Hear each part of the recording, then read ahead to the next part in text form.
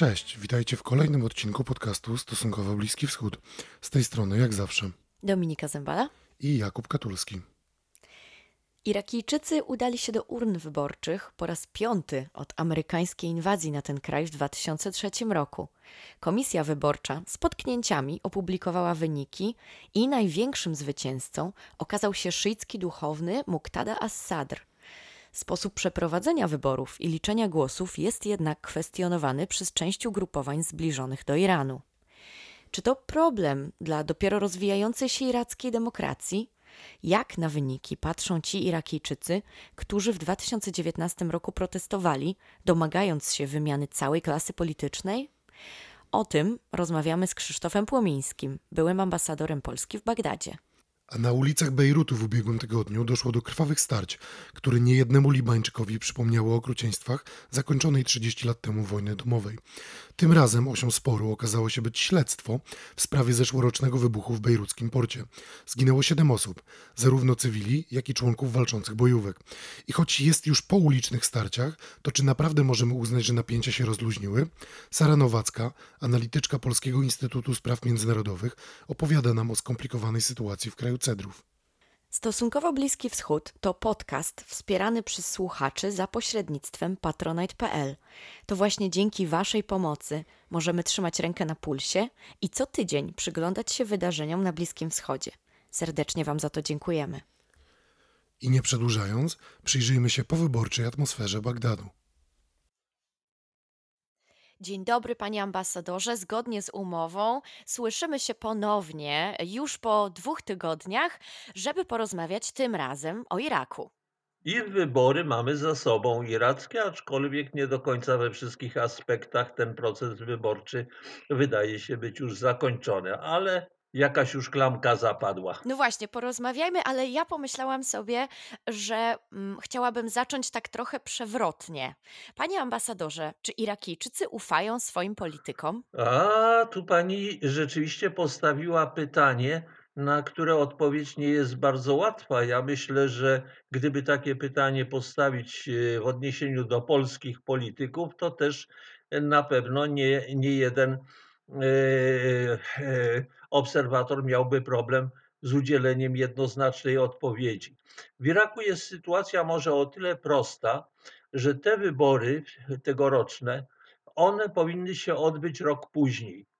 Odbyły się dlatego wcześniej, że w 19 roku miały miejsce w Iraku potężne protesty przede wszystkim młodych ludzi, ogólnokrajowe.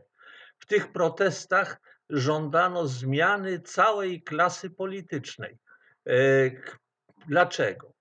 Dlatego, że młodzi ludzie byli niezadowoleni raz z polityki rządu, drugie z ograniczonej suwerenności tego kraju, ale przede wszystkim z tego, że cała klasa polityczna była uważana za skorumpowaną, a jednocześnie niezdolną do sprawnego rządzenia, co przekładało się na brak miejsc pracy, na różnego rodzaju problemy z usługami, z dostępem do podstawowych usług, do elektryczności, do wody i tak dalej. To po prostu już był kocioł, który w pewnym momencie był bliski wybuchu na ogromną skalę. Wystarczy powiedzieć, że w Iraku w czasie tych protestów zginęło przynajmniej 600 młodych ludzi. To jest ogromny tutaj bagaż krwi, który i na politykach, i na całym społeczeństwie irackim ciążył i dotychczas ciąży. Młodzi ludzie myśleli, że potrzebne są rzeczywiście tutaj radykalne działania, żeby doprowadzić do takich zmian. Ponieważ protesty szły w kierunku coraz większej również agresywności, chociaż były to w większości protesty pokojowe, rząd zdecydował się na przyspieszone wybory, żeby rozładować to napięcie polityczne, które istniało w kraju. No i właśnie teraz mamy nową sytuację, o której możemy porozmawiać, jak ona wygląda i w jakim kierunku będzie rozwój wydarzeń w Iraku dalej zmierzał. Czyli można powiedzieć, że właściwie w pewnym sensie czara goryczy się przelała. Po protestach władze zdecydowały się na wybory, właściwie na przyspieszenie wyborów, które miały się odbyć w przyszłym roku, czyli posłuchały tłumów. Ale czy możemy w tym momencie też powiedzieć, że Irak jest krajem demokratycznym? W końcu to już któryś raz te wybory się odbywają od 2003, czyli od amerykańskiej inwazji. Tak, to już 5 razy się odbywały od 2003 roku. No tutaj tak, władza zdecydowała się na te wybory, ponieważ w warunkach protestów nie mogła rządzić. To była ucieczka do przodu, żeby po prostu uspokoić sytuację, co rzeczywiście w dużym stopniu się stało, i zaproponować jakieś nowe rozwiązanie. Choć w przypadku większości Irakijczyków chyba nie ma specjalnej wiary, że tutaj można liczyć na cuda, które sytuację uspokoją. Z jednej strony chodzi o zaszłości, mianowicie o konstytucję, która jest w Iraku proporcjonalną. Państwo będziecie rozmawiali również o Libanie. Tam jest bardzo podobne rozwiązanie, jeżeli chodzi o podział władzy między różnymi społecznościami religijnymi, i w Iraku jest to samo. To wszystko funkcjonuje, dokąd jest dobrze. Natomiast problem zasadniczy polega na tym, że jeżeli te wspólnoty są podzielone i również wybory dotyczą poszczególnych grup ludności, to najczęściej wszyscy głosują tak, żeby tą swoją wspólnotę promować, chronić i dbać, żeby ona miała jak najwięcej do powiedzenia. W związku z tym ten czynnik ogólnonarodowy, który musi w państwie funkcjonować, jeżeli to państwo ma być w miarę silne i sprawne, gdzieś schodzi na drugi plan. I w Iraku jest podobna sytuacja. Żeby temu w jakiś sposób zaradzić, również na bazie tych protestów młodzieży, rząd zdecydował się zmienić prawo wyborcze. Co zrobiono? Między innymi zdecydowano zwiększyć ilość okręgów wyborczych, tak żeby poszerzyć szanse niezależnych kandydatów. I z perspektywy tych wyborów to się udało. Natomiast problemy inne cały czas pozostają. Ja niedawno pisałem, że Irak jest jak gdyby w kleszczach wpływów amerykańskich i irańskich. Wielu Irakijczyków, również szyitów, coraz bardziej kontestuje te wpływy irańskie. Są to już głosy, które w mniejszym stopniu stawiają na ten sojusz, również oparty o płaszczyznę religijną z Iranem, szyicką, co na budowę niezależnej, suwerennej państwowości irackiej, która w obecnej sytuacji jest tutaj podważana. Z drugiej strony jest również ogromne niezadowolenie, jeżeli chodzi o obecność amerykańską w Iraku. Stany Zjednoczone postanowiły, że tylko do końca bieżącego roku będzie miała ona charakter typowo wojskowy, a od 1 stycznia ma być to obecność związana wyłącznie ze szkoleniem armii amerykańskiej. Wybory, do których jeszcze pewnie wrócimy bardziej szczegółowo, pokazały, że duża część ludności Iraku, może poza Kurdystanem, chciałaby, żeby Irak był niezależny od wpływów zarówno amerykańskich, jak i od wpływów irańskich.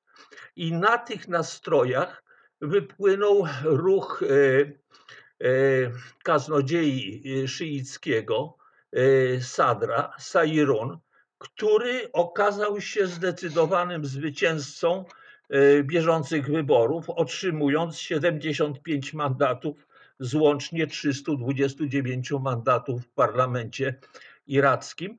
I właśnie ten ruch, w dużym stopniu populistyczny, z całą pewnością będzie decydował o tym, jak będzie wyglądał przyszły rząd iracki. Panie ambasadorze, zatrzymajmy się jeszcze na moment, zanim przejdziemy do samych wyników wyborów i do tych wydarzeń ostatniego tygodnia, bo myślę, że to by było bardzo dla nas wszystkich wartościowe, gdybyśmy pokrótce poprosili pana ambasadora, żeby nam pan opowiedział właśnie, na czym polega ten podział władzy w Iraku, bo on jest trochę podobny do libańskiego, jest to bardzo skomplikowane i myślę, że to nam pozwoli lepiej zrozumieć też te wyniki wyborów, kiedy najpierw spojrzymy na to właśnie, z której społeczności ma być kto w parlamencie, kim ma być prezydent, czy kto ma być prezydentem i tak dalej, i tak dalej, i tak dalej. Irak składa się z 3 podstawowych społeczności. Większość ludności stanowią szyici, którzy zamieszkują południe Iraku i część centralnych prowincji Iraku. Druga grupa to sunnici, którzy przede wszystkim zamieszkują zachodni Irak. I trzecia grupa to są Kurdowie, którzy jeszcze za czasów Saddama Husseina korzystali z autonomii, która bardzo się rozwinęła w późniejszych latach, upoważniając jak gdyby oczekiwania kurdyjskie również na niepodległość, bo przecież kilka lat temu Kurdowie zorganizowali referendum niepodległościowe, które jednak, jeśli chodzi o te aspiracje, nic nie przyszło. System władzy czy podziału najwyższych stanowisk w państwie odzwierciedla również ten układ, o którym mówiłem. Premier Iraku zgodnie z konstytucją musi być szyitą, to są Arabowie szyici. Szef parlamentu sunnitą, znowu to jest społeczność arabska, sunnicka, a prezydentem jest w każdym przypadku przedstawiciel Kurdystanu, czyli tej autonomii kurdyjskiej. W tym systemie władzy stosunkowo dużą rolę odgrywa parlament, ale on jest sfragmentyzowany.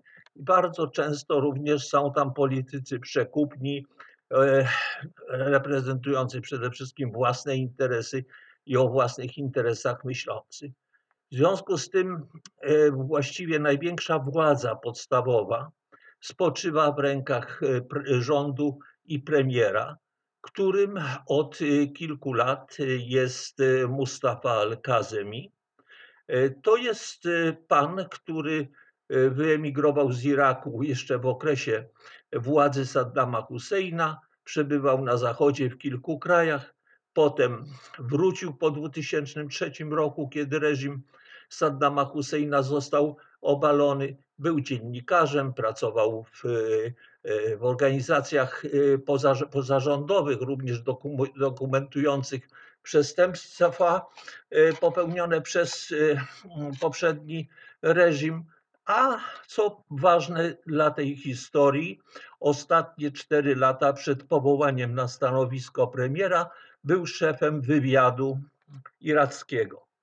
Na tym stanowisku między innymi ustanowił bardzo dobre kontakty ze swoimi kolegami z regionu, w tym z przedstawicielami służb specjalnych Arabii Saudyjskiej i Iranu, co pomogło w ostatnim okresie, a kilka tygodni temu w Bagdadzie był szczyt regionalny, w którym uczestniczyli między innymi przedstawiciele Arabii Saudyjskiej i Iranu. To umożliwiło mediację iracką w sprawie poprawy stosunków saudyjsko-irańskich, co dla Iraku ma kapitalne znaczenie, ponieważ jeśli by do tego doszło, to raz wiele tego ciężaru relacji regionalnych, który rzutuje na sytuację wewnętrzną w Iraku, byłoby zdjętych. Irak miałby po prostu zdecydowanie większą swobodę działania. I żeby zamknąć też ten temat, no niezależnie od tego, jak wygląda sytuacja, ten podział władzy, do radzenia sobie z problemami wewnętrznymi, regionalnymi Iraku potrzebna jest władza na tyle silna i wiarygodna, żeby ona miała respekt w społeczeństwie i była w stanie rzeczywiście podejmować decyzje, kroki, które nie są manewrowaniem między różnego rodzaju przeciwnościami, ale wytyczają pewną drogę poprawy bardzo skomplikowanej sytuacji gospodarczej, społecznej, politycznej tego kraju. To teraz wszystko wydaje się już jasne i klarowne. Przejdźmy więc do omówienia ostatecznego wyniku tych wyborów. Z tego co wiemy, Komisja Wyborcza ogłosiła wyniki. Przed chwilą rozmawialiśmy o tym, że ruch Muqtada as-Sadra zdobył 75 mandatów. A co z pozostałymi ugrupowaniami? Kolejny był blok sunnicki, w zasadzie umiarkowany, który nazywa się Takaddum, czyli postęp. Na czele tego ruchu stoi obecny speaker parlamentu irackiego Mohammed Hablusi i ten Takaddum zdobył 38 mandatów. Kolejny jest blok szyicki, Daulat al-Kanun, czyli państwo prawa, na czele z byłym premierem Nurim al-Maliki, który ma 35 mandatów. Dalej idą, co jest też chyba bardzo tutaj charakterystyczne, Demokratyczna Partia Kurdystanu. To jest ugrupowanie stworzone przez jednego z kurdyjskich działaczy, Barzaniego, i w dalszym ciągu rodzina Barzanich odgrywa w nim największą rolę. Następne, jeżeli tutaj w kolejności, i ta partia otrzymała 33 mandaty. Następna to jest grupa już niezależnych, tam jest taki milioner, multimilioner iracki Hamis Handżar, który otrzymał 12 mandatów. Patriotyczna Unia Kurdystanu to jest z kolei ugrupowanie będące pod wpływami rodziny kurdyjskiej Talabani, 16 mandatów. No i tutaj dochodzimy w kolejności do podstawowej niespodzianki tych wyborów. Mianowicie silny proirański blok szyicki, który jednocześnie obejmuje milicje szyickie, w tym bojówki tak zwanej Haszt Shaabi, czyli grupy mobilizacji ludowej. Ten blok nazywa się Al-Fatah. Uzyskał tylko 17 mandatów i natychmiast zakwestionował wyniki wyborów, twierdząc, że same wybory były oszustwem, że nie były manipulacje i wynikiem tych manipulacji jest właśnie taka mała ilość mandatów, które w ich przypadku zostały stwierdzone. A czy ich podejrzenia są uzasadnione? Przepraszam, tylko już dokończę tutaj tę wyliczankę. Druga niespodzianka, bardzo istotna, mianowicie to jest zdobycie 40 mandatów przez kandydatów niezależnych.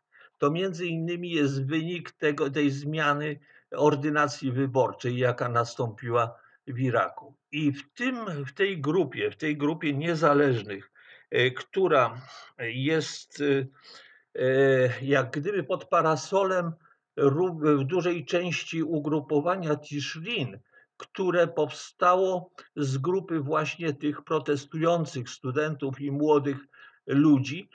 Tam znalazło się rzeczywiście kilkadziesiąt osób. W tej chwili jeszcze nie jestem w stanie policzyć, bo te informacje są nie do końca pewne, kto jest z kim afiliowany, ale jest to duża grupa z jednej strony, ludzi, którzy byli na listach wyborczych, byłych uczestników protestu, oraz kandydatów niezależnych, którzy byli popierani też przez ten ruch Tishrin, ruch protestu. I ostatnia rzecz w tej przedługiej mojej wypowiedzi to zwrócenie uwagi na fakt, że ordynacja wyborcza iracka daje 25% ogółu miejsc w parlamencie kobietom. I tu również z tych pierwszych analiz, które do mnie dotarły, bezpośrednio z Iraku, wynika, że w tej grupie kobiet jest też znaczny procent pań, które właśnie są związane z ruchem tych protestów młodzieżowych. Chciałbym wrócić do pytania o Fatah, bo wspomniał pan ambasador, że Fatah kontestuje wynik wyborów, ale czy ich podejrzenia o to, że wybory zostały zmanipulowane, czy wręcz sfałszowane, mają jakiekolwiek uzasadnienie, czy to jest jednak jedynie gorycz po przegranych wyborach? Fatah jako przyczynę tutaj swojego niezadowolenia podaje nie tylko ilość głosów kandydatów, którzy wygrali te wybory z ich strony, ale również fakt złamania ordynacji wyborczej poprzez nieogłoszenie wyników wyborów w ciągu 24 godzin. Długie liczenie głosów. W przypadku Iraku tutaj były zastosowane dwie metody głosowania. Z jednej strony było to głosowanie elektroniczne i biometryczne, można powiedzieć, a z drugiej strony było to głosowanie tradycyjne również. Także tutaj było duże opóźnienie. Było najpierw opóźnienie również, co właściwie Komisja Wyborcza iracka powinna podać od razu, jeżeli chodzi o frekwencję. W przy pierwszym bezpośrednim przekazie podano, że ta frekwencja 41% wynosiła, co byłaby najniższą od czasu 2003 roku, a w tej chwili podano, że ona wynosi 43%, co w zasadzie mniej więcej odpowiada średniej irackiej i w zasadzie można to uznać za dobry wynik, chociaż gdzieś tam ta czerwona kartka dla rządu od elektoratu również tutaj została podana. Tym bardziej, że wielu ludzi nie poszło do urn wyborczych, dlatego że w Iraku w dniu wyborów wprowadzono bezprecedensowe środki bezpieczeństwa. I myślę, że jakaś grupa osób po prostu wolała nie wychodzić z domu i machnąć ręką na wybory. Także tutaj reasumując, myślę, że nie ma konkretnych dowodów, jak dotychczas, na fałszerstwa wyborcze. Nie ma jeszcze pełnych ocen ze strony obserwatorów międzynarodowych, którzy byli na tych wyborach zarówno z Organizacji Narodów Zjednoczonych, jak i Unii Europejskiej, choć Fatah podaje, czy w komunikacie podał, że obserwatorzy Narodów Zjednoczonych mają informacje dotyczącą fałszerstw, domagają się ujawnienia. No wokół tego jeszcze prawdopodobnie bardzo długo będzie trwała awantura i zamieszanie. A kto ma największe szanse w tym momencie na zbudowanie koalicji i w jakim kształcie możemy się jej spodziewać? Parlament nowo wybrany musi przede wszystkim po ukonstytuowaniu się powołać premiera. I tu pytanie, jak szybko to nastąpi. Po poprzednich wyborach wyłanianie premiera, uzgadnianie trwało kilka miesięcy. Myślę, że w tym przypadku nastąpi to dość szybko. Najbardziej oczywistym kandydatem jest dotychczasowy premier Mustafa Al-Kazemi, tym bardziej, że w ostatnim okresie bardzo dbał on o dobre relacje z Muqtadą Sadrem, jak gdyby antycypując wynik wyborów. Poza tym dla społeczeństwa irackiego, również dla przedstawicieli tych ruchów młodzieżowych, El-Kazemi jest człowiekiem, z którym można łączyć pewne nadzieje. On zrobił stosunkowo niedużo, jeżeli chodzi o realizację postulatów protestu, ale w obecnej sytuacji politycznej w Iraku, przy obecnym parlamencie, przy obecnym układzie sił, rzeczywiście mógł niewiele zrobić. W tej chwili, jeżeli dostanie poparcie, co najbardziej na to wszystko wskazuje, zarówno sadrystów, jak i tego bloku Takaddum sunnickiego, bloku szyickiego Daulat el-Kanun, partii kurdyjskich, to już samo w sobie jest wystarczające do uzyskania większości w parlamencie niezbędnej do powołania na stanowisko szefa rządu i potem w ciągu pewnie kilku dni czy tygodni zaproponowanie składu tego gabinetu. Myślę również, że tutaj taki rząd otrzymałby również poparcie tych ruchów protestu i dużej części posłów niezależnych. Pytanie, jak się zachowa Fatah i ugrupowania, w tym również milicje proirańskie, które mają pozycję, siłę w Iraku znacznie większą niż wynikałoby z ilości zdobytych mandatów. To są dobrze uzbrojone, bardzo często lepiej wyszkolone, bardziej zdeterminowane jednostki paramilitarne, które sprawdziły się w walce z państwem islamskim, no i są motywowane i religijnie, i narodowo, i jeśli chodzi o niechęć do Stanów Zjednoczonych i afiliację z Iranem. To jest wielki znak zapytania. Oczywiście dla Iraku, dla jego pozycji, dla reform, które są konieczne, bardzo bolesnych zmian. Ten kraj jest w ogromnej zapaści w tej chwili. Byłoby naprawdę bardzo istotne, gdyby baza polityczna nowego rządu była jak najszersza i w jakiś sposób, żeby te ugrupowania proirańskie, szyickie zostały również zneutralizowane poprzez jakiś udział albo w rządzie, albo uzgodnienie takich działań, które by również spowodowały, że jeśli nie będą mogły popierać rządu, to przynajmniej żeby nie blokowały, nie starały się blokować jego działalności. A jak wyniki wyborów odbierane są nie tyle przez te bojówki proirańskie, co jak te wyniki odbiera sam Teheran? Bo w końcu mówi się, że największym przegranym są ugrupowania właśnie zbliżone do Iranu, co widać choćby po tym, że Hukuk, nowa partia związana z Kataib Hezbollah, nie zdobyła ani jednego miejsca w parlamencie, Tak, jeżeli się nie mylę. tak. Albo jedno, chyba żadnego nie zdobyła. Więc jak Teheran odbiera te wyniki? Jak oni to widzą? Teheran ma w Iraku ogromne interesy i jak dotąd ma również silnych sojuszników w postaci i ugrupowań, i tych bojówek paramilitarnych. Co więcej, wspomniany tutaj zwycięzca wyborów, czyli Muqtada as-Sadr, który w swoim programie ma z jednej strony wyzwolenie się od wpływów amerykańskich i irańskich i między innymi włączenie tych paramilitarnych organizacji do regularnej armii. Co jakiś czas składa wizyty w Teheranie, ma bliskie kontakty z najwyższymi osobistościami irańskimi.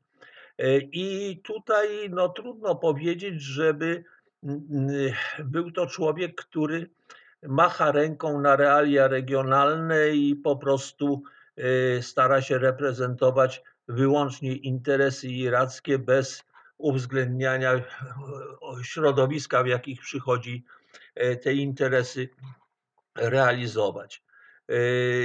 Ja sądzę, że Irańczycy nie będą głośno komentować wyników wyborów, że postarają się zachować status quo, czyli te swoje wpływy, które nie są tylko wpływami politycznymi, religijnymi czy ideologicznymi. Irak w tej chwili jest zależny od irańskich dostaw energii elektrycznej. Kraj by stanął, gdyby ta energia przestała płynąć. W dużym stopniu również jest zależny od dostaw żywności i od innych od innych form współpracy czy pomocy ze strony Iranu. Myślę również, że walka Iranu o wpływy w Iraku, ona pozostanie w dalszym ciągu ściśle powiązana z innymi aspektami polityki irańskiej, przede wszystkim rozmowami w Wiedniu, które od wielu tygodni nie są wznawiane, na temat powrotu do porozumienia nuklearnego, na temat zniesienia amerykańskich sankcji, ale również na temat całego szeregu problemów dotyczących polityki irańskiej i w Iraku, i w całym regionie, które budzą zaniepokojenie Stanów Zjednoczonych, sojuszników amerykańskich w regionie, ale również Unii Europejskiej, która akurat w tym kontekście wykazuje pewną aktywność. Dobrze, bardzo dziękujemy za całe to objaśnienie tych wyborów i systemu politycznego również. Będziemy dalej obserwować sytuację i mamy nadzieję pozostać również z panem ambasadorem w kontakcie. Ja serdecznie dziękuję za cierpliwość i wysłuchanie, no jednak prezentacji na temat dość skomplikowanej sytuacji w Iraku, ale myślę, że jeżeli ktoś będzie robił podobną audycję w Iraku i starał się wyjaśnić, jak wygląda aktualna sytuacja w Polsce, to pewnie też nie stałby czy stała przed łatwym zadaniem. A ja oczywiście z przyjemnością z państwem współpracuję. Jestem gotów tę współpracę podtrzymać na miarę swoich możliwości. No i życzę wszystkiego najlepszego, pomyślności, jeżeli chodzi o prowadzenie tego programu i we wszystkich innych dziedzinach. Wszystkiego najlepszego. Dziękujemy bardzo i do usłyszenia. Ja również kłaniam się. Wszystkiego dobrego. Dobranoc.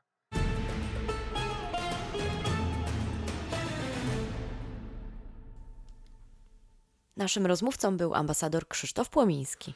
A ta rozmowa nie mogłaby się odbyć, gdyby nie wsparcie naszych patronek i patronów z patronite.pl, bo to dzięki waszej pomocy finansowany jest Stosunkowo Bliski Wschód, podcast, strona i cotygodniowy wielbłąd prasowy. Wielbłąd prasowy, czyli nasze cowtorkowe spotkania na żywo na naszych mediach społecznościowych, czyli na Facebooku i na Instagramie, gdzie omawiamy ostatni tydzień polskich tygodników, patrzymy, co w nich pisze się o Bliskim Wschodzie i rozmawiamy o tym razem z Wami. Bardzo lubimy te spotkania, gdzie możecie zadać nam pytania, my możemy na nie odpowiedzieć i możemy wspólnie pogadać o tym, co na bieżąco się dzieje. Serdecznie Was oczywiście zapraszamy do uczestnictwa w tych spotkaniach w każdy wtorek o 18:00. A jeśli jeszcze nie jesteście naszymi patronami, ale chcielibyście zostać, zajrzyjcie na www.patronite.pl, wpiszcie Stosunkowo Bliski Wschód i tam możecie najłatwiej nas wesprzeć. Za wszystkie wpłaty bardzo dziękujemy. A teraz już zapraszamy Was na drugą rozmowę tego odcinka, czyli na spotkanie z Sarą Nowacką o Libanie. Cześć Saro, dziękujemy, że ponownie gościsz w naszym podcaście. Cześć. Mnie też jest bardzo miło u Was gościć, jak zawsze zresztą. I jest o czym rozmawiać, bo w Libanie wciąż trwa śledztwo w sprawie zeszłorocznego wybuchu w bejruckim porcie, który zabił 200 osób, kilka tysięcy ranił i okazał się katalizatorem dla trwającego już od lat kryzysu ekonomicznego. Tym procesem tego śledztwa kieruje sędzia Tarek Bitar, ale nie wszystkim podoba się ta postać. Dlaczego politycy, w tym ci związani z szyickim Hezbollahem i partią Amal, chcą odwołania Bitara? No, z takiego prostego powodu, że Bitar wziął ich sobie na celownik, mianowicie dokładnie sytuacja wyglądała tak, że Tarek Bitar wezwał na przesłuchanie byłego ministra finansów Alego Hassana Khalila, który się na tym przesłuchaniu nie zjawił. No i wtedy Tarek Bitar wydał nakaz aresztowania, korzystając z tego, że chwilowo, bodajże do 19 października, zniesiono immunitet dla tych parlamentarzystów, którzy są bądź są podejrzani o jakieś zamieszanie w sprawę wybuchu w porcie w Bejrucie. A Ali Hassan Khalil, poza tym, że jest byłym ministrem finansów, to obecnie jest członkiem parlamentu.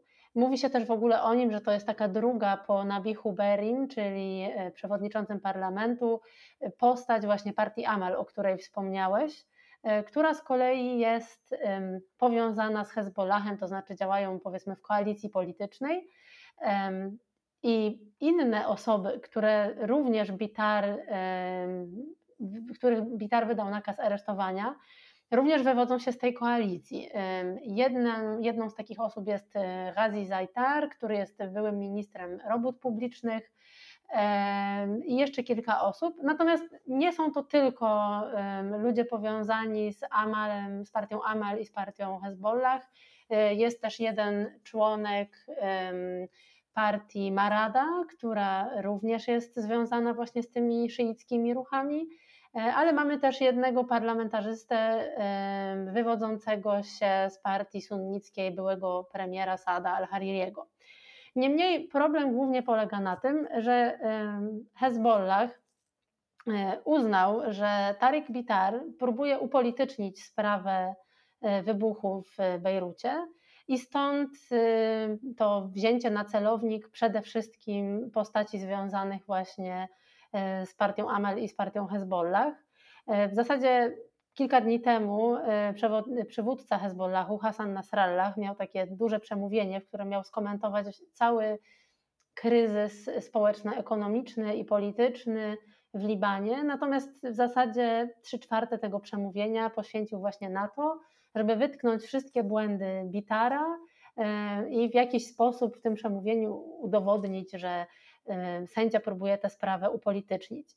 Natomiast trudno uwierzyć w to, że tak jest, dlatego że przed Bitarem mieliśmy innego sędziego, Fadiego Sawana, który mniej więcej tych samych polityków usiłował przesłuchać czy aresztować i został zmuszony do rezygnacji przez sąd kasacyjny, do rezygnacji ze sprowadzenia tej sprawy. Politycy, w tym właśnie wspomniany już Ali Hassan Khalil, zarzucili mu, że nie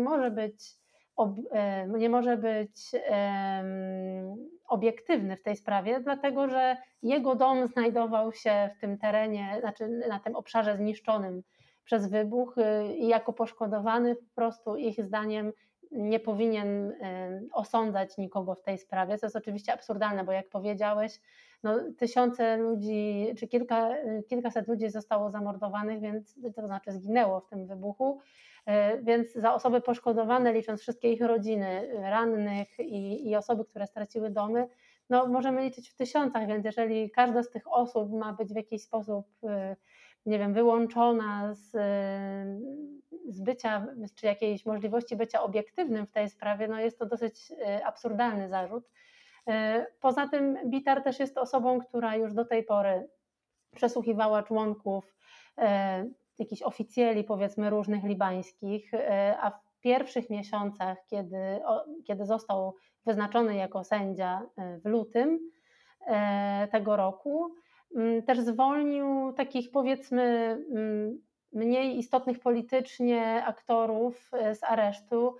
I też jest to chyba bardzo słuszny ruch, bo jak widzimy, dużo się tutaj opiera na tych decyzjach osób postawionych najwyżej w polityce libańskiej, dlatego że oni obawiają się o to, że zostanie gdzieś zatwierdzona ta ich obojętność wobec przechowywania w porcie w Libanie ładunku wybuchowego.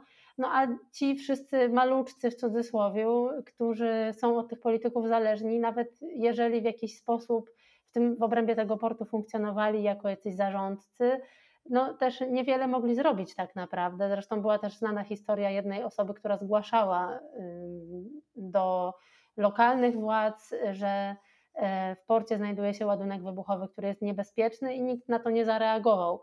Więc tym bardziej wskazuje to na to, że tych najmniej decyzyjnych osób, szukanie w nich winy prawdopodobnie nie ma zbyt wiele sensu dla jakiejś sprawiedliwości wobec poszkodowanych. No właśnie, te głosy są szaleńczo podzielone. Tu jedni zarzucają stronniczość, patrząc z drugiej strony nawet i przecież w obronie samego Tareka Bitara stanęły rodziny ofiar tego wybuchu. Także wiele głosów z różnych stron.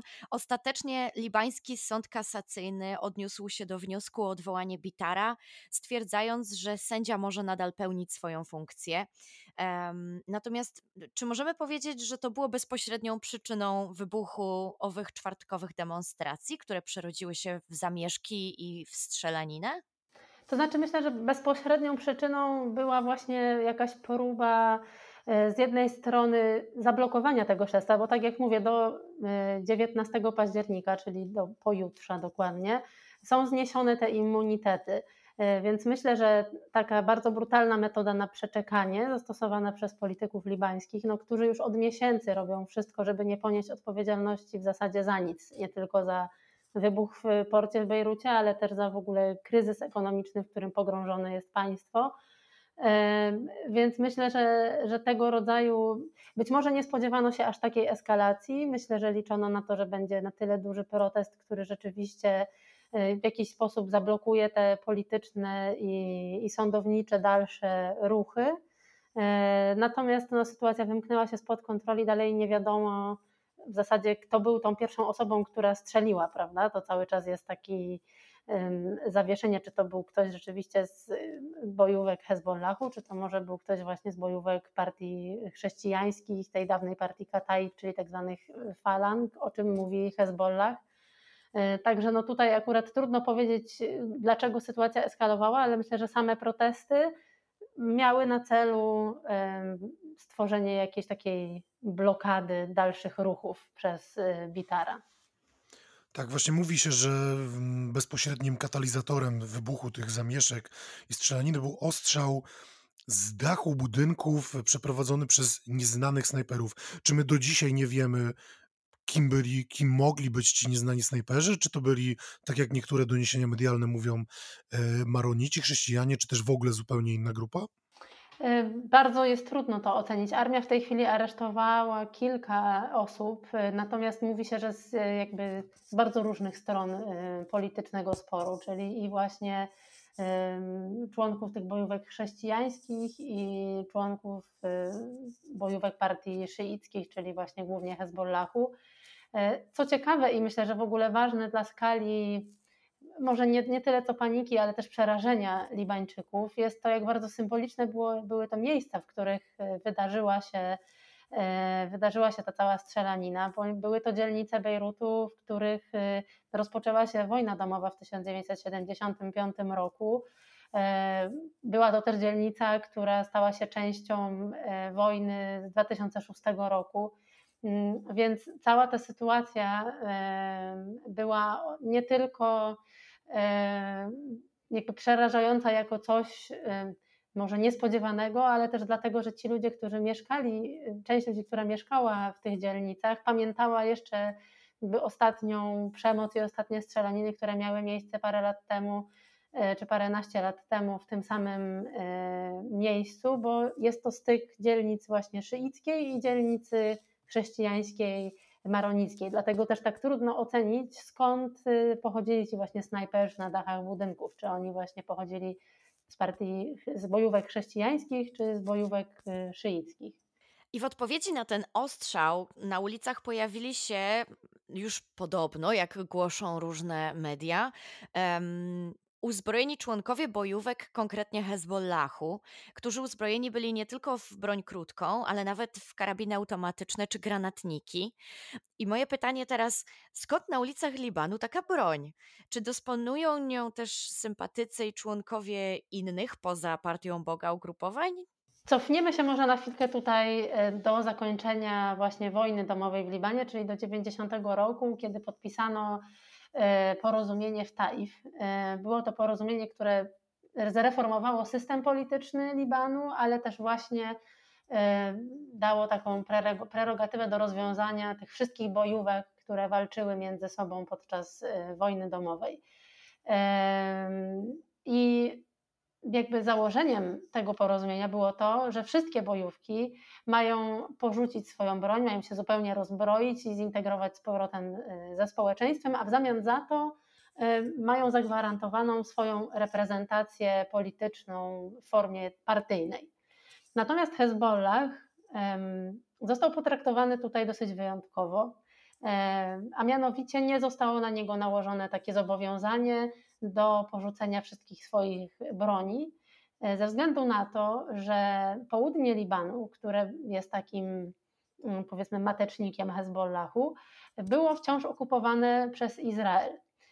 I przyświecała temu wszystkiemu taka idea, że Hezbollah będzie tym narzędziem, które pomoże państwu libańskiemu odzyskać to południe Libanu, więc ta powiedzmy idea jakiegoś oporu przeciwko obcej okupacji miała pozwolić mu na pozostanie właśnie czymś pomiędzy armią a bojówką. No oczywiście pomogło w tym Hezbollahowi również to, że miał dosyć specjalną relację z Syrią, która miała dosyć duży wpływ na kształt porozumienia z Taif, dlatego że generalnie w zasadzie do 2005 roku w dużej mierze decydowała w ogóle o krajobrazie politycznym Libanu, powiedzmy. Od tamtej pory podjęto bardzo wiele prób rozbrojenia Hezbollahu, kiedy powiedzmy już te argumenty się przedawniły, dlaczego Hezbollah został potraktowany wyjątkowo. Niestety nigdy nie były one skuteczne. Po pierwsze ze względu na to, jak często zdarzały się jakieś wybuchy, powiedzmy przemocy pomiędzy Izraelem a Libanem. Po drugie ze względu na zaangażowanie Hezbollahu chociażby w Syrii. I to jakby pozwoliło partii, czy w zasadzie bojówkom tej partii wciąż utrzymywać duże magazyny broni. Badacze z Izraela, no tutaj też oczywiście zawsze trudno mówić, na ile oni też są stronniczy, na ile nie, natomiast mówią, że mniej więcej w 2016 roku mówiło się o tym, że bojówki Hezbollahu posiadają około 130 000 rakiet i pocisków i że jest to zdecydowanie więcej niż w 2006 roku.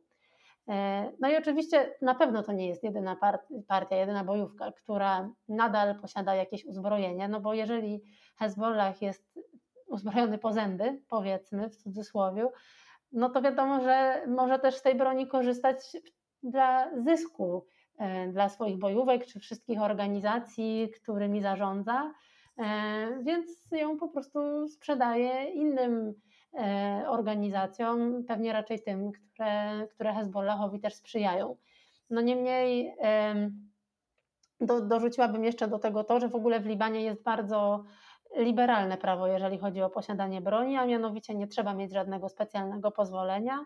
Oczywiście założenie jest takie, że powinna to być broń służąca tylko i wyłącznie dla samoobrony, ewentualnie na polowania. No ale tak jak powiedziałaś wcześniej, no widzieliśmy przecież na tych nagraniach osoby, które trzymają w rękach granatniki. No, to nie jest broń służąca do samoobrony, ani tym bardziej ani do polowań, więc jest to wszystko gdzieś trochę poza tym chyba, co możemy sobie wyobrazić, co cywile mogą mieć w swoim domu z uzbrojenia.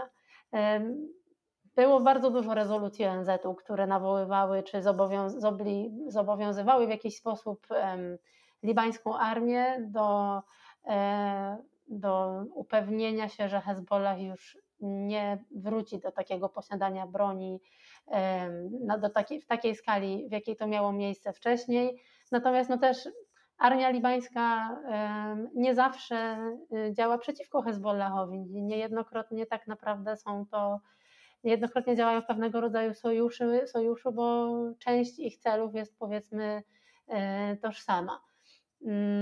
Także myślę, że to jest ten główny aktor, jeżeli chodzi o to, co powoduje tak duże uzbrojenie wśród cywilów, a szczególnie poza miastami, poza dużymi miastami w Libanie. Ale kluczowe jest też to, w jaki sposób ta broń została wykorzystana, bo ona też przecież nie została wykorzystana tylko do postraszenia się. Rzeczywiście w Bejrucie zginęli ludzie. Z tego, co mi wiadomo, zginęło około 7 osób, w tym cywilów. Kto właściwie między sobą walczył na ulicach? Czy to był Hezbollah i inne bojówki, czy Hezbollah walczył z armią? Bo wiadomo, że armia też na ulicę wystawiła choćby czołgi do uspokajania sytuacji, czy cały obszar tych zamieszek został otoczony kordonem. Jaki był przebieg całych zdarzeń? Przebieg całych zdarzeń był taki, że po tym jak właśnie ten sąd kasacyjny uznał, że Bitar powinien dalej być głównym sędzią w sprawie wybuchu w Bejrucie, pod Pałacem Sprawiedliwości w Libanie zebrali się protestujący, którzy byli przede wszystkim właśnie zwolennikami partii Hezbollah i Amal. Skąd nagle pojawili się ci snajperzy, którzy byli podobno pierwszymi, którzy oddali jakiś strzał. W całym tym zamieszaniu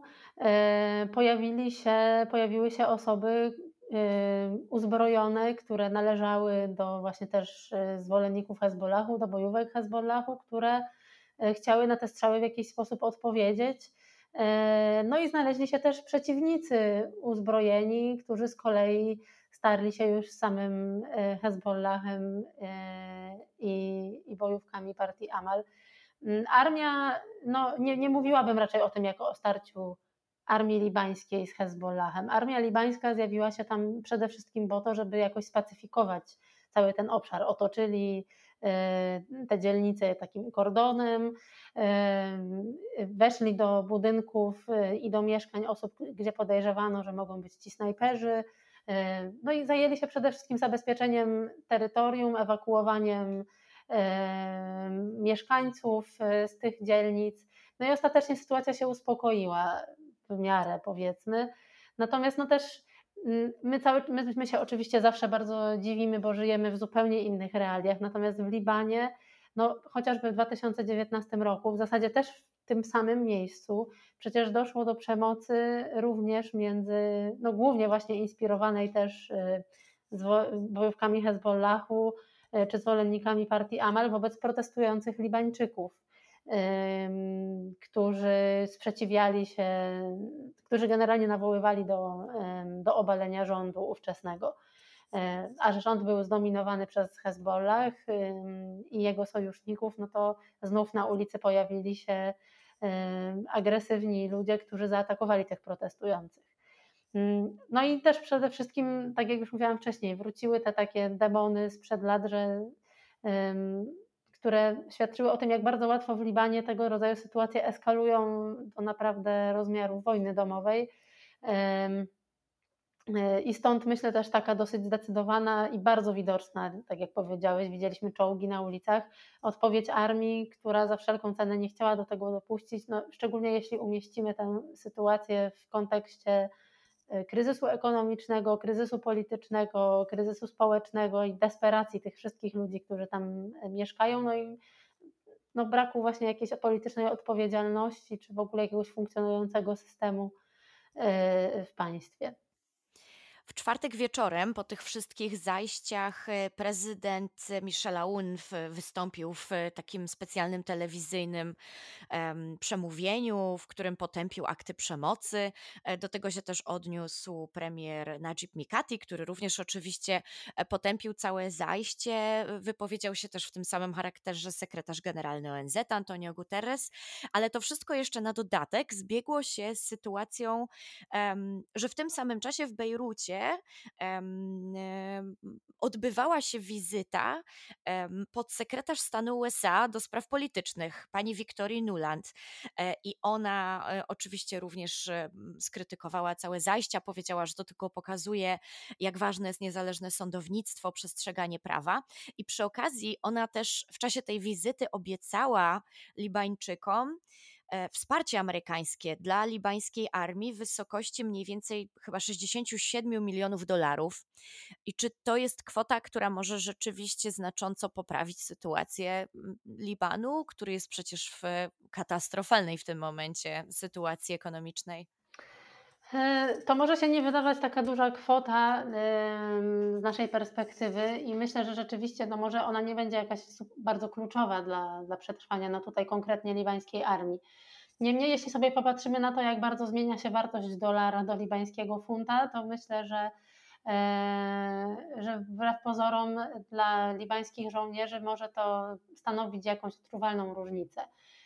Generalnie nie jest to też pierwsza w tym roku zapowiedź zwiększenia wsparcia Stanów Zjednoczonych dla libańskiej armii, co wynika z tego, że Stany Zjednoczone i zresztą nie tylko, myślę, że też jeszcze inne państwa zachodnie postrzegają właśnie tą armię Libanu jako takie możliwe narzędzie przeciwwagi dla wpływów Hezbollahu, bo o Hezbollahu mówi się, że to jest właśnie takie państwo w państwie, że on jest lepiej uzbrojony nawet od libańskiej armii, że lepiej wynagradza swoich bojowników niż jest w stanie to robić libańska armia, więc to wsparcie finansowe między innymi wynika z takiej chęci, żeby jakoś zmienić tę sytuację i to wsparcie dla Hezbollahu zmniejszyć.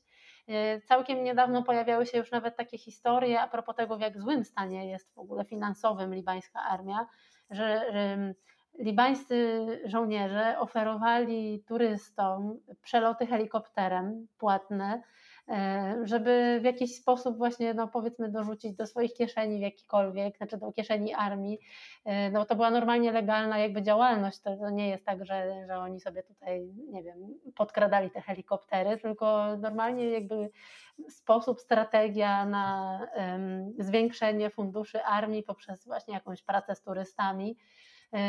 No jeżeli sobie popatrzymy naprawdę na właśnie ten spadek wartości dolara, spadek wartości funta libańskiego, no to wynagrodzenie libańskich żołnierzy drastycznie zmalało przez ostatnie 2 lata. No i jest to armia w tej chwili, która szuka pomocy wszędzie, a tak naprawdę, no widzieliśmy to teraz na tych protestach, jest jakimś gwarantem pokoju, jest jakimś gwarantem nie wiem, zatrzymywania przemocy czy zatrzymywania eskalacji między grupami w państwie, gdzie rzeczywiście jest to naprawdę jak pstryknięcie palca i może do czegoś takiego dojść. Także myślę, że to wsparcie jest bardzo istotne, nawet jeżeli, no tak jak mówię, no może to nie jest duże, ale pamiętam, że w tym roku już pojawiały się wcześniej zapowiedzi jakichś jeszcze dodatkowych funduszy dla libańskiej armii ze strony USA. Także myślę, że to nie będzie jedyne finansowanie, jakie od amerykańskiej administracji się pojawi. Wspomniałeś, że armia jest gwarantem pokoju, ale takim gwarantem pokoju też miało być wspomniane przez ciebie jeszcze wcześniej porozumienie z Taif, które kończyło wojnę domową i cementowało podział między różnymi religiami wchodzącymi w skład libańskiego społeczeństwa, który miał zapobiegać przemocy między nimi. Właśnie podzielono wtedy kraj w taki sposób, że parlament podzielony jest między chrześcijan a muzułmanów, prezydent zawsze jest maronitą, premier sunnitą, przewodniczący parlamentu szyitą. I czy taki rozdział władzy rzeczywiście wciąż zapobiega napięciom w kraju, a może sam w sobie jest też jedną z przyczyn tych napięć? To znaczy, te podziały są w zasadzie jeszcze starsze niż porozumienie z Taif. Tak, tylko porozumienie z Taif je potwierdziło. Tak. I jakby zmieniło trochę proporcje, powiedzmy, że bardziej je dopasowując do sytuacji demograficznej. Niemniej wtedy, na tamten moment, to porozumienie rzeczywiście przyniosło blisko 30 lat względnego pokoju, przynajmniej wewnętrznie między Libańczykami. Natomiast teraz, co też przede wszystkim udowodniły protesty z 2019 roku, ono już się przedawniło. To znaczy te zasady, kiedy mamy ileś tam konkretnych miejsc przydzielonych sunnitom, ileś szyitom i tak dalej, gdzie partie w zasadzie są zdefiniowane przede wszystkim przez to, jakie ugrupowanie religijne reprezentują, już się nie sprawdza. Młodzi Libańczycy chcieliby, żeby partie przede wszystkim myślały o dobru, powiedzmy, narodu libańskiego, a nie jakichś konkretnych grup. A efekt jakby tak zwanej demokracji konsensualnej, bo tak nazywa się właśnie ten system, jest mniej więcej taki, że mamy od lat te same partie, które w zasadzie są już takimi rodzinami politycznymi, bo one już mają na tyle władzy, że nie tyle co reprezentują jakąś społeczność, ale też są w stanie jej zagwarantować jakieś, powiedzmy korzyści, profity z tego, że oni będą politykami. I to wszystko odbywa się właśnie na takich zasadach, powiedzmy, wewnątrz klanowych, wewnątrz właśnie jakichś takich społeczności przynależących do jakiejś konkretnej religii. I przez to jakby to, co może być dobre dla wszystkich, jest spychane zupełnie na drugi plan. I to był też w dużej mierze był to taki manifest tych osób, które wyszły na ulicę w 2019 roku, a myślę, że warto też przypomnieć, że mówiło się, że mniej więcej 20% wszystkich Libańczyków było wtedy na ulicach. Mówiło się, że nawet blisko może 1,5 miliona, 1,5 miliona. To są ogromne liczby. To były osoby, które się zjednoczyły zupełnie właśnie ponad tymi podziałami religijnymi i mówiły o tym, że no nie dość, że ten system funkcjonowania politycznego utrwala korupcję i utrwala nepotyzm, to jeszcze właśnie nie pozwala na traktowanie problemów, z którymi mierzy się Liban, z takiego poziomu państwowego, tylko cały czas każdy próbuje po prostu utrzymać ten swój kawałek wpływów, który ma, ze względu na to, że musi dalej mieć to poparcie tej swojej społeczności szyickiej, sunnickiej, Druzów i tak dalej, i tak dalej. No i to w zasadzie też dzisiaj bardzo dobrze widać, prawda? Właśnie podczas tego procesu związanego z wybuchem w Bejrucie. No przecież mamy sprawę, która naprawdę powinna nawet polityków zjednoczyć, tak by się nam może wydawało, w takiej chęci przeciwstawienia się tym starym, niefunkcjonującym mechanizmom i w chęci doprowadzenia do tego, że ktoś poniesie odpowiedzialność za to, co się stało, za tą ignorancję wobec tak niebezpiecznego zjawiska.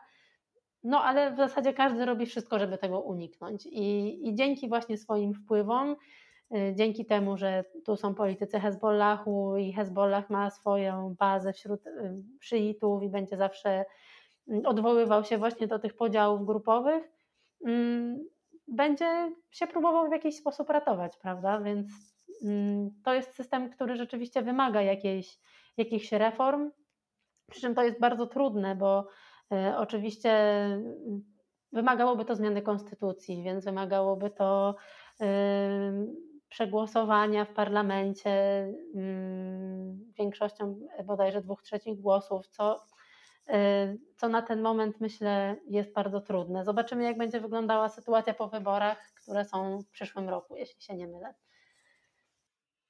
A pokusiłabyś się na taką symulację, powiedzmy może, taką wizję, czy zmiana systemu podziału władzy w Libanie mogłaby być, takie zupełne wywrócenie wszystkiego do góry nogami, mogłaby być remedium na problemy tego kraju, bo doprowadziłoby w pewnym sensie do takiego rozbicia układu, weźmy to w cudzysłów, czy raczej ta droga jakichś powolnych reform i dostosowywania tego systemu władzy, który już istnieje, do współczesności bardziej jest lepszą drogą tutaj? Ojejku, chyba na symulację się boję trochę pokusić, natomiast myślę, że jest po prostu bardzo dużo za i przeciw, tak? To znaczy z jednej strony taka zmiana systemu na pewno pozwoliłaby na wprowadzenie, czy ułatwiłaby wejście do polityki jakichś nowych aktorów, nowych organizacji, które właśnie nie sprowadzałyby się do tych podziałów religijnych. Z drugiej strony analitycy obawiają się, i no nie są to obawy, które można by zignorować, że teraz widzimy, że w parlamencie dominuje jednak Hezbollah i jemu bliskie partie, co znaczy, że jednak udało mu się w ramach tej demokracji konsensualnej, która może do końca trudno jest ją tak nazywać demokracją, no ale jednak zdobył to największe poparcie wśród libańskiej ludności. Więc czy na przykład taki zwykły system większościowy nie sprawiłby, że po prostu ta partia nadal, mając też oczywiście te wszystkie zasoby, które ma, i tak byłaby w stanie jakby utrwalić tą swoją dominację w polityce, dlatego że no po prostu miałaby najwięcej środków dla prowadzenia skutecznej kampanii, dlatego że na przykład mogłoby to też wymagać wiele zmian, nie wiem, społeczno-kulturowych, żeby osoby głosowały inaczej, bo w takich społecznościach, gdzie bardzo ważna jest ta instytucja klanu, czy takiej rozbudowanej, szerokiej rodziny, no to też jest często tak, że mamy jakiegoś patriarchę rodziny, który mówi: głosujemy na partię X, no i większość rodziny będzie głosować na partię X, więc no po prostu obawiam się, że tu jest bardzo dużo niewiadomych i też szczerze mówiąc nie jestem tutaj jakąś optymistką i wydaje mi się, że jednak jeszcze dużo czasu upłynie, zanim do tej reformy dojdzie. Mam nadzieję, że ten system będzie się w jakiś sposób przemeblowywał, dlatego że no też Liban jest dosyć wyjątkowym krajem, jeżeli chodzi o Bliski Wschód, no chociażby ze względu na poziom wolności religijnej, na bliskość Zachodu, powiedzmy, taką właśnie też nie tylko fizyczną, ale też taką społeczną, kulturową, na bardzo dużą diasporę, która funkcjonuje świetnie i też cały czas gdzieś tam pozostaje w kontakcie z tymi osobami, które zostały na miejscu. Więc no i też może dlatego, że Liban jest teraz w zasadzie uzależniony od pomocy od innych państw, bo bez niej nie będzie w stanie wyjść z tego kryzysu. Potrzebuje ogromnych funduszy, które no, jak wiemy, najwięcej możliwości udzielenia takiego wsparcia mają jednak instytucje finansowe zachodnie, które zwykle nakładają obowiązek takich czy innych reform na państwo, które chce te fundusze uzyskać. Saro, bardzo dziękujemy Ci za ten komentarz i za objaśnienie nam tego skomplikowanego układu, który w Libanie się rysuje. Dziękujemy. Dziękuję bardzo.